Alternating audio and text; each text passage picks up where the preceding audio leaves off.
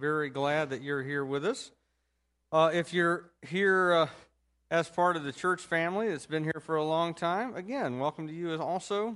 We love you. We're glad you're here on this Palm Sunday. Palm Sunday is the day when we celebrate the entry of Jesus into Jerusalem, making his claim to be the Messiah.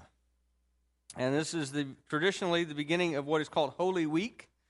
And I don't normally do this, or at least I don't do it often, but I want to recommend a book to you that I have been reading as part of my own devotional life. It's called Living the Cross-Centered Life by a guy named C.J. Mahaney. C.J. Mahaney is a pastor out in Maryland at Covenant Life Church out there. He's one of the good guys.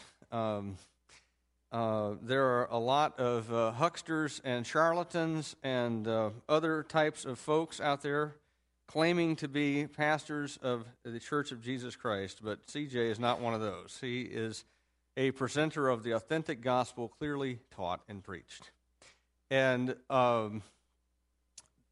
living the cross-centered life is about keeping the gospel the main thing and looking at the suffering and sacrifice and death of Christ and how the reality of that sacrifice should have impact on how you make your decisions, how you go through suffering, how you conduct yourself in relationships with others. It's a great book. The chapters are short.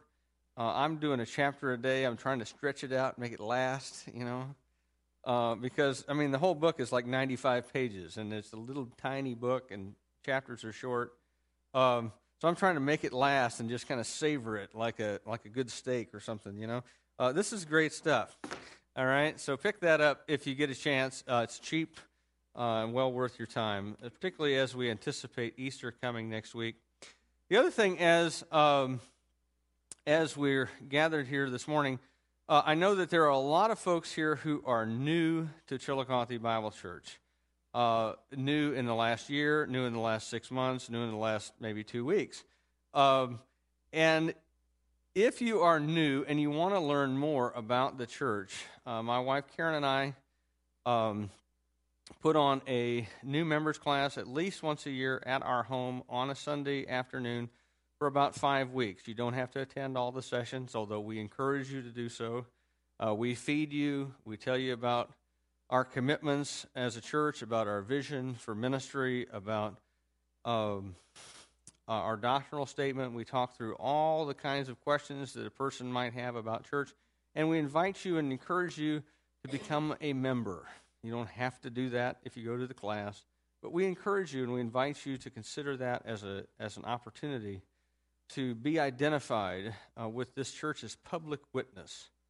That these are the ones who we are publicly identifying as people who have made public profession of faith in Jesus Christ, and we as a church affirm that. And we also give them things like the right to vote at church meetings and that kind of thing. But it's because of the fact that we are certifying and testifying to, as a church, the conversion of these people who are members. And not for any other reason. It isn't because this is the club of the best looking. Although, but you understand what I'm saying. So we invite you and encourage you to participate in that. The first class starts in 2 weeks on April the 11th. If you are coming, if you have small children, in other words, you will need child care, please let us know as soon as possible so we can arrange adequate child care. Okay? Karen will be there, so she'll be able to provide part of that, but if we have a lot of kids, we'll need more than just her. So encourage you to take advantage of that opportunity. This week we're going to take a detour. We've been studying through the Gospel of Mark. We're up to chapter 7, about the middle of chapter 7, but we're not going to touch that for 2 weeks. And the reason is that because it is Palm Sunday, I want to kind of detour off, get off on the off-ramp, go to a different gospel so that we can look at Palm Sunday, and then next week we'll be in, I think, Matthew, to look at Matthew's account of the resurrection and the events surrounding that.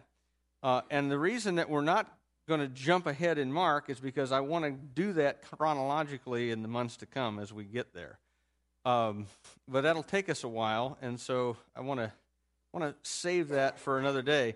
But I want to pick up today in the Gospel of Luke. So if you have your Bible, turn to Luke chapter 19, and we're going to look at Luke's account of the events of Palm Sunday and the time immediately following that. We're going to kind of go through. Normally, I read the scripture that we're going to study all in one chunk, but I'm not going to do that today. We're going to take it kind of a chunk at a time.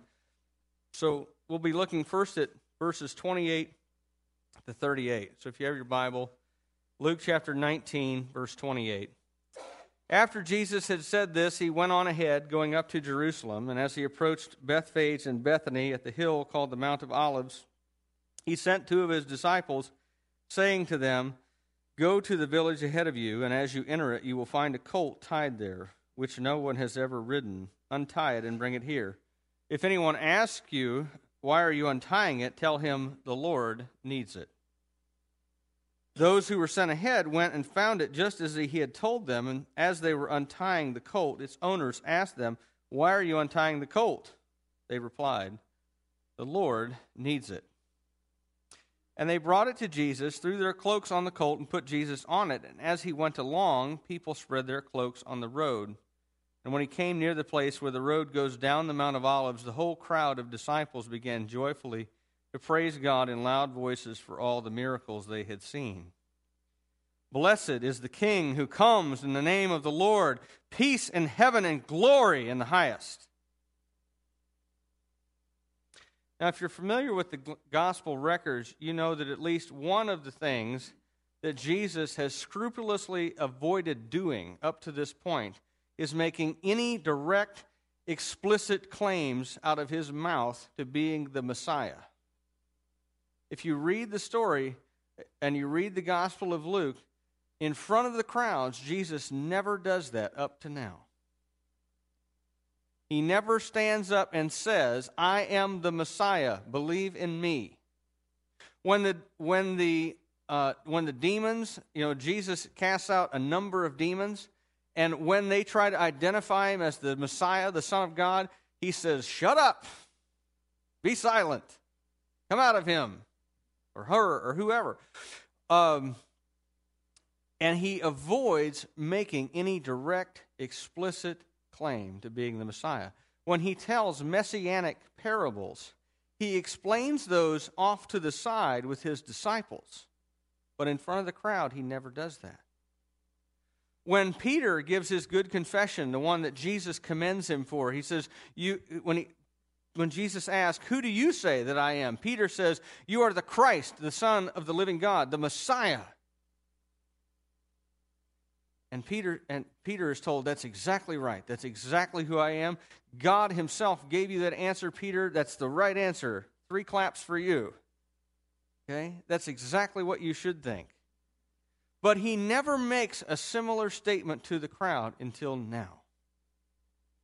And he's making it at the end of his ministry. Knowing that he's going to Jerusalem, he's headed up to Jerusalem for the feast. The Passover is coming. The Passover is one of 3 feasts that all Jews were commanded by the Old Testament law to go to Jerusalem, go to the temple, and celebrate every year. And the Passover is one of the biggies. It's at the beginning of the year. This is the celebration of Jewish New Year, but it's also the celebration of the fact that God, in his judgment on the Egyptians, passed over the houses of those who had sacrificed the lamb and spread the blood on the doorposts. And that he had looked over their sons in exchange for the lamb whose blood they had spilled. And Jesus is going to reveal himself as the ultimate Passover lamb who enables God's death angel to look over our sin, to pass over our house. But before he does that, he's got to make it clear to people what they're about to do.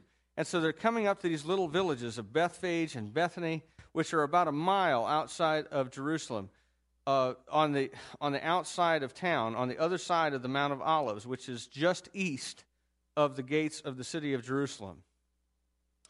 And he's coming up on these villages, and Jesus has friends there. Mary and Martha and Lazarus live in Bethany. There are undoubtedly other people that he knows that are friends there. And so he sends a couple of disciples, says, go get a donkey's colt, one that no one has ever ridden, and you'll find it in this particular place. Jesus was smart like that. Okay. He knew things that you couldn't possibly know apart from the fact that he was God. Go up to this particular place, and you will find a colt of a donkey that no one has ever ridden. And go get it and bring it back here. And if someone asks you, why are you doing this? Say, the Lord needs it, and they'll let you take it. Okay. So they go off, and they get the donkey's colt, and they bring it back. And in doing this, Jesus is making an explicit claim to be the Messiah. Because in Zechariah chapter 9, verse 9, this is how it reads, rejoice greatly, O daughter of Zion. Shout, daughter of Jerusalem. See, your king comes to you, righteous and having salvation, gentle and riding on a donkey, the colt, the foal of a donkey. Now, every now and then you'll hear people criticize the predictive prophecy elements of the Scriptures, and they'll say, well, you know, Jesus did a lot of things that were fulfillment of prophecy. That's true, but he had control over those things. This is one of the things he has control over. He could fulfill that prophecy of Zechariah simply by doing what Zechariah said, right? I'm like, well, yeah, just as an aside, by the way, there are a whole lot of things Jesus ostensibly had no control over if he's just a man, like where he'd be born, who his parents would be, what lineage he would have, the appearance of the angels to announce his coming, the appearance of the angels to announce to the shepherds that he had come, the formation or the presence of the star in the east, which the wise men saw and followed to get to Jesus. You know, a whole lot of stuff that was predicted and then fulfilled that Jesus, if he was just a man, had no control over. Of course, we don't believe that he's just a man. But this is one of the things that Jesus is doing specifically to fulfill prophecy on purpose. He knows Zechariah. He knows that the people understand Zechariah too. Because a king, when he came in peace, came riding on a donkey. If you read about David and David's sons, they rode donkeys to get around. Poor people walked. But if you were wealthy, you had a donkey. And if you were a king who was coming to announce himself, you would have a special kind of donkey, one that no one had ever ridden. So in other words, it couldn't have been defiled by some lesser purpose, like pulling a cart or something like this, because the king was going to ride on this. And here, the king of not only Israel, but all of the universe is going to enter into Jerusalem. And so he's got to have the right mount, the one that Zechariah prophesied. And he is making his public announcement, the one that every pious Jew who read their Bible would know. This is exactly what Jesus is claiming, to be the Messiah, the king who was to come. This is the moment his disciples have been waiting for and hoping for and praying for and wondering when this is going to happen. This is the moment. They know that Jesus has phenomenal power. They know that he has the ability to not just heal people, but to do things like actually raise the dead. He's done that to 3 people. Have been raised from the dead by this guy. And yet they're still kind of confused and wondering, does Jesus think he's the Messiah? Or is he just a mighty prophet like Elijah or Elisha, who also did some of the same kind of things? But here it all becomes clear. Jesus is claiming to be the Messiah. And so they lay their cloaks, which is the best thing they've got available, on the back of the donkey for a saddle, and they throw some in the road to make a kind of a red carpet for Jesus to ride on and announce that he is coming. And people begin to cut palm branches. The text doesn't specifically mention this, but we know from the other Gospels that they did. They cut palm branches and laid them in the road also. And they began to shout from Psalm 118 and Isaiah 56, "Blessed is he who comes in the name of the Lord." And peace in heaven and glory in the highest. They know their Bibles. They know that Messiah coming means not only the restoration of the kingdom to Israel, but they know that it means the establishment of the Messianic kingdom, and peace will reign over the entire earth as Messiah is acknowledged. They know that there is to be a son of David ruling from David's throne, and it'll be the beginning of God's kingdom when God himself rules. And rules in a way that has not happened since the fall of man happened in the Garden of Eden. Right? When God created the world, who ruled it? He did. And peace covered the earth. And everything was, as God said, very good. And then human beings fell into sin, and peace has not reigned since. Not in human relationships, not in our relationship to nature, not in our relationship within our own soul and within our own selves, not between people, not between groups of people and nations. Peace has not reigned since. But they are recognizing Messiah has come, and so peace must be coming with it. And this is supposed to be the moment of triumph. But notice what happens next. Verse 39. Some of the Pharisees in the crowd said to Jesus, "Teacher, rebuke your disciples."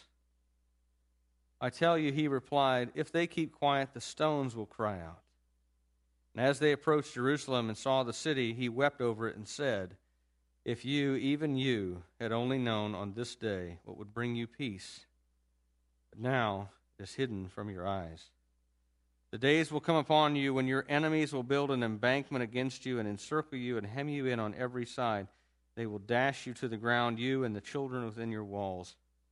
They will not leave one stone on another because you did not recognize the time of God's coming to you."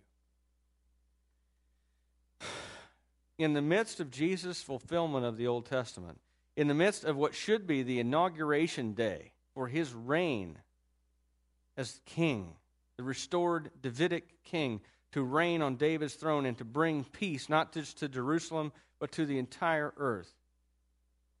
In the midst of all of that, something shocking occurs. And it's so subtle you might miss it. Who's doing the shouting? Who's doing the shouting? Look back, verse 37. The whole crowd of disciples. Verse 39. Some of the Pharisees in the crowd said to Jesus, "Teacher, rebuke your disciples." In other words, this isn't the nationwide, gigantic embrace of Jesus coming that maybe a lot of us picture. This is a few people, relatively speaking. This is people who are already disciples of Jesus. Maybe the group is just the 12. We don't know. Maybe the group is that group of 120 that were gathered in the upper room at Pentecost that formed the nucleus of the earliest church. We don't know. But what we do know is who is doing the shouting and the announcing of the coming of Jesus is not the nation as a whole. It's the disciples of Jesus. And so Jesus is told by the Pharisees, "Teacher, rebuke your disciples." And when he comes up to town, you know what's really startling? No one even noticed. No one even noticed. It's as if the entire Old Testament prophecy points to this day of the coming of Messiah to reign as king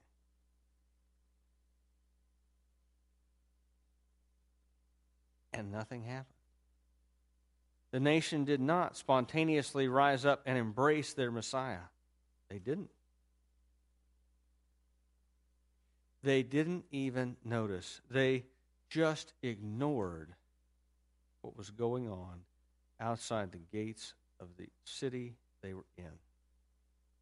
There are over 1 million people probably in Jerusalem at this time, and there are probably less than 500 outside it celebrating the coming King.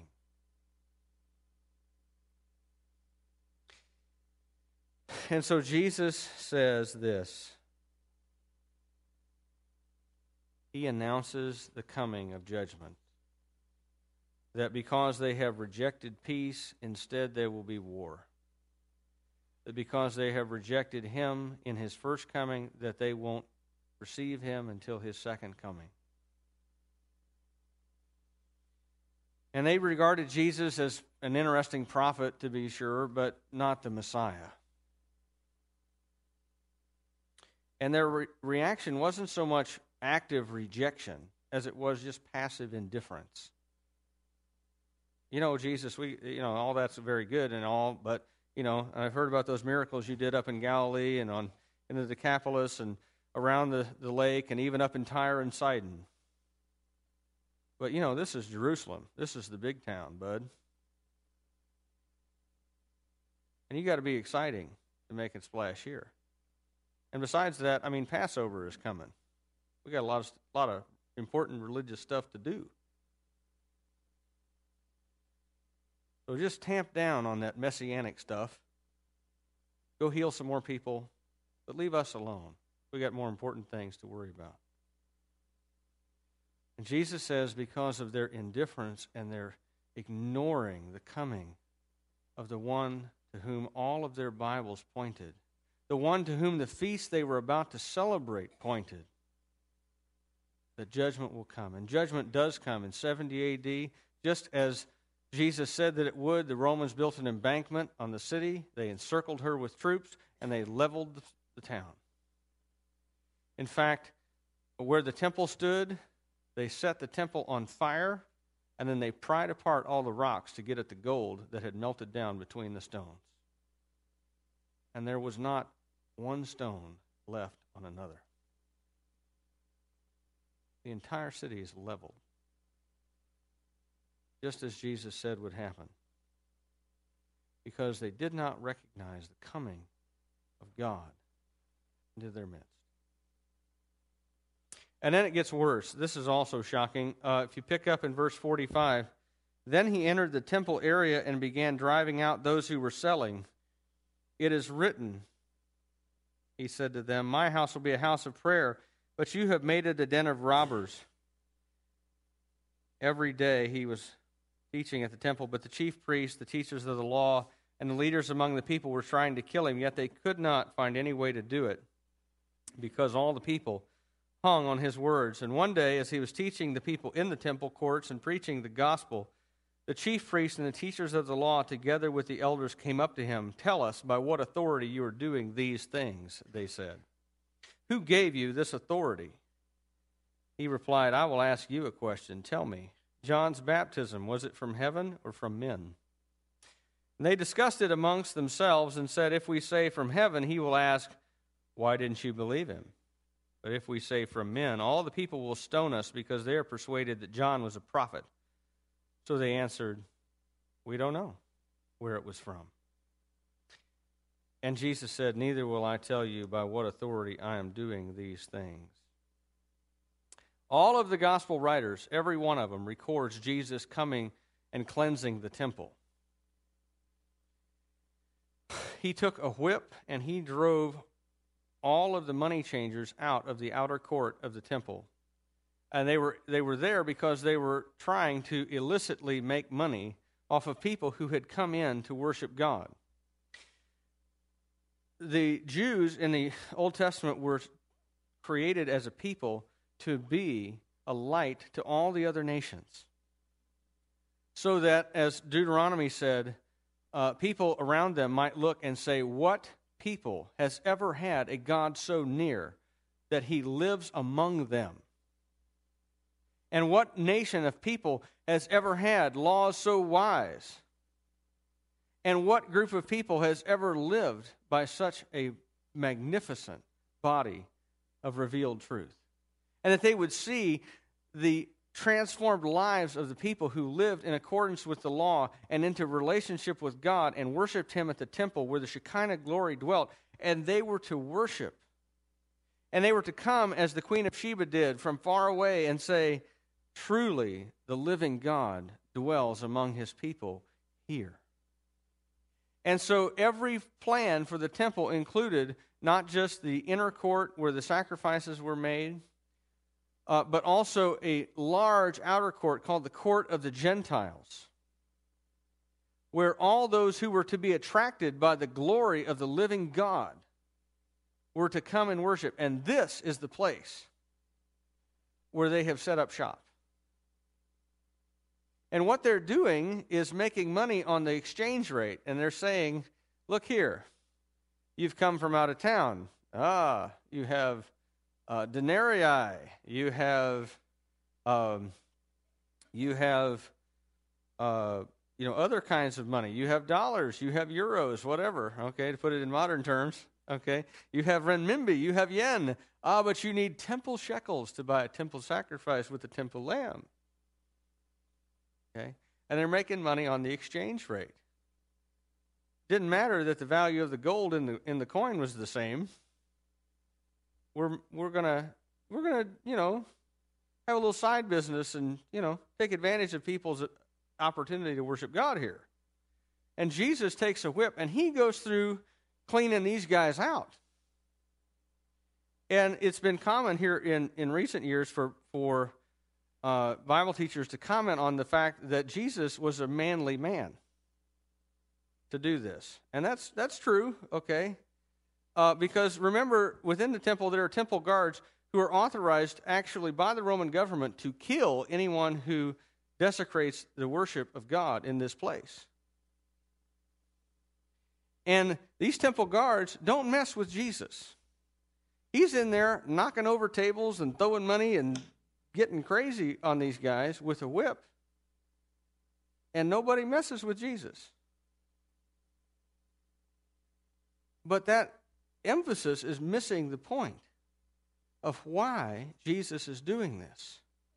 It's because it's part of His claiming of His identity as king. If you read the book of Kings or of Chronicles, this is, this after Leviticus, if you make it through there and you're through the Bible in a year, this is where Kings and Chronicles is where Bible reading plans go to die for a lot of people. But it's actually worth reading because you see kings that were faithful and kings that were unfaithful and how God treated the nation in each case. But the good kings, one of the things they always did, and one of the ways you could tell a good king versus a bad one, is that he would go into the temple and cleanse the place. Hezekiah did it. Josiah did it. There were other kings who did it. Jehoshaphat did it. He got rid of any idolatry. He got rid of any paganism. He got rid of it. And here, the idol is not some statue of Baal or something else. It's money. And so Jesus, as a good king, is going in and He's doing His job as a good king and getting rid of this. But the chief priests and the teachers of the law who do not recognize Jesus as king, what do? Well, two things. Number one, they start plotting against Him at a more intense level than before. This is the start of the process whereby they identify Judas as somebody who's also motivated by money and buy him off to sell Jesus out to them. But also they come before Him in public while He's teaching and preaching, and they say, hey, dude, who do you think you are? What gives? Who gave you the authority to walk in here and knock over our stuff?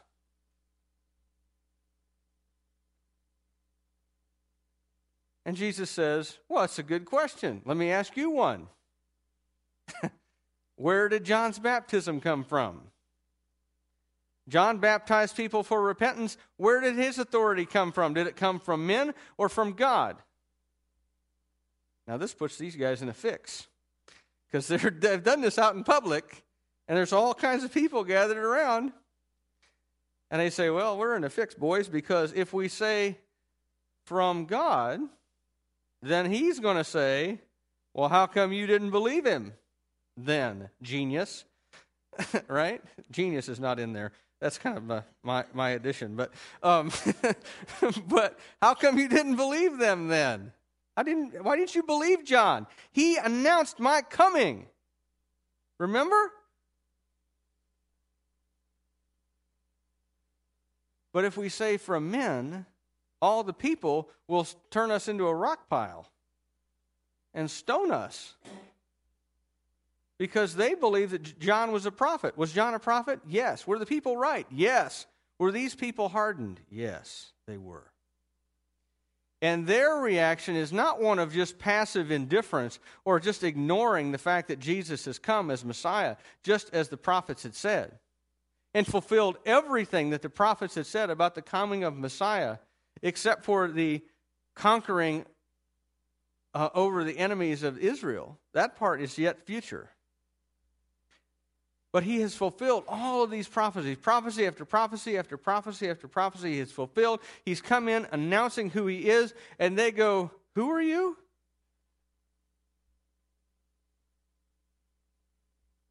And he says, so where's John get his authority from?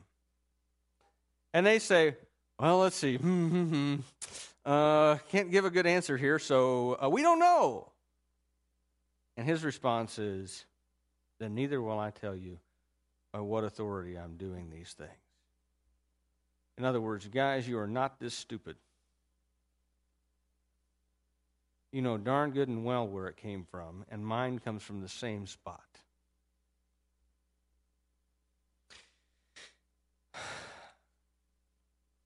This passage, Jesus is making it clear that these guys are not ignorant, that they have actively rejected the coming of the Messiah, that the King came and they would rather be an authority themselves than submit to God in the flesh. And so they're culpable. Their question, even in asking the question, never mind all the plotting his death and all of that, but even in asking the question, they're implying, we don't think that you are who you claim to be. We don't believe you to be the rightful Messiah, the Son of David, the King. We don't believe that. We reject you. And so judgment will come on them, on the city, on the temple that they perform services at. One day it will be restored, with Jesus as not only king, but great high priest. And on this Palm Sunday, Jesus' identity and his authority is still an issue for us today, because Jesus presents himself, even today, as Messiah and King, with the right to rule, not just over you and me, although that's part of it, but the right to rule over the entire earth. And there are three reactions that people have, just as they had here. Three reactions. One reaction is passive indifference. It's, oh yes, I've heard this story before. This is the part where Jesus comes in, and, wasn't it cute when the kids came in and waved palm branches to remember the fact that Jesus has come, and people did wave palm branches and shout, Hosanna, blessed is he who comes in the name of the Lord. Isn't that cool? Yes, it is.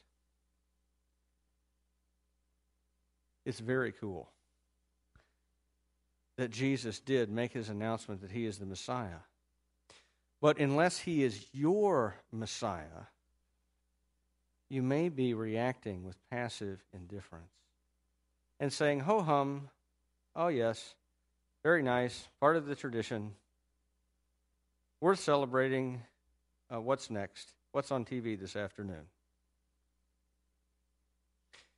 And there are other people, and you do encounter these folks, although very often you don't encounter them at church, people who respond to Jesus' announcement that he is Messiah with active rejection.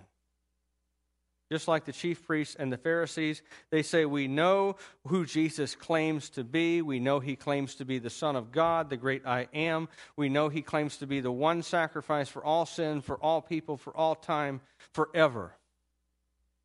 We know all that. However, we don't believe that. We despise that. We revile that. We think Jesus was a huckster and a fraud who led the people astray. We want nothing to do with him. And the people were right when they said, crucify, because this man was a deceiver and a liar, or otherwise he was a legend made up by the disciples, who were hucksters and frauds.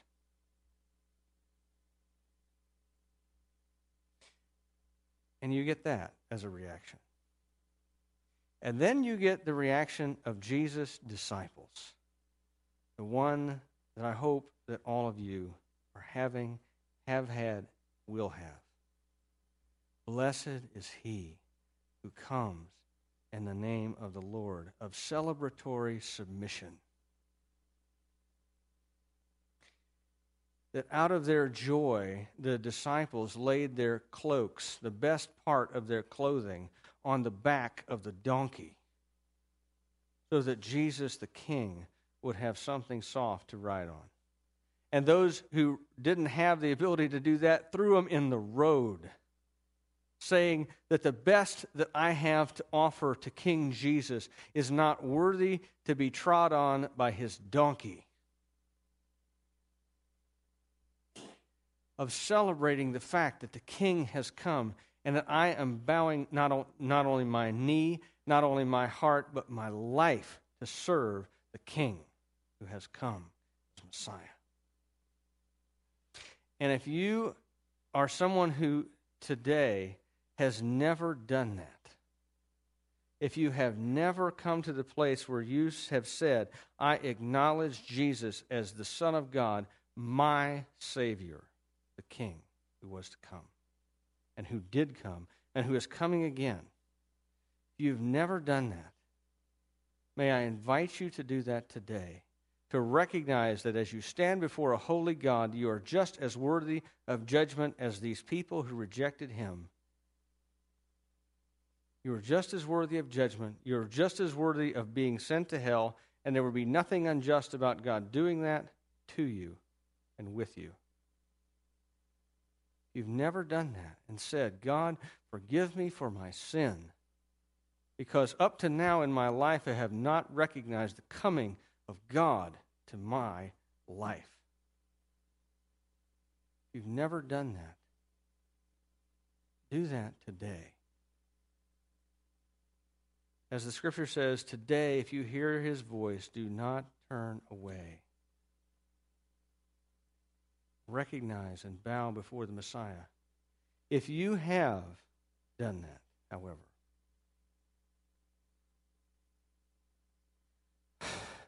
then I encourage you to ask yourself this question.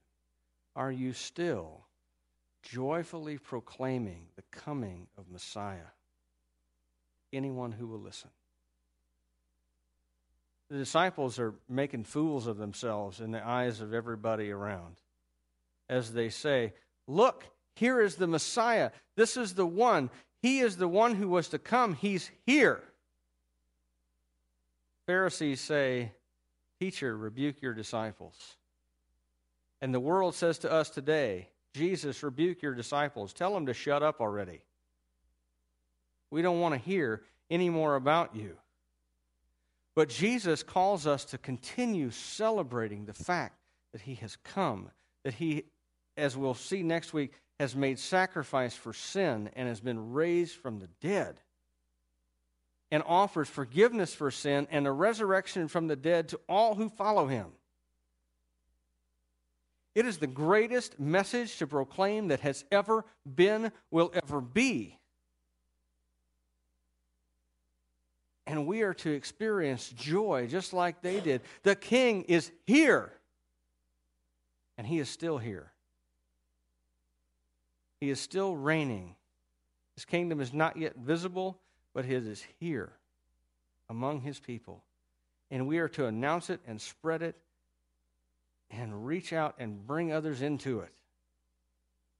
So that on the day when he returns in glory, not riding on a donkey, but this time on a war horse, that we ride with him for the establishment of justice and peace on the earth. And we are to bring people into that kingdom and to joyfully announce it. And if you're not joyfully announcing it to anybody, why not? This is the only thing that's worth celebrating that has ever happened in human history. Compared with this, your marriage, the birth of a child, the birth of quadruplets, the inauguration of your favorite president, none of this matters in comparison with Jesus has come. The Messiah is here. Let's pray. Father, we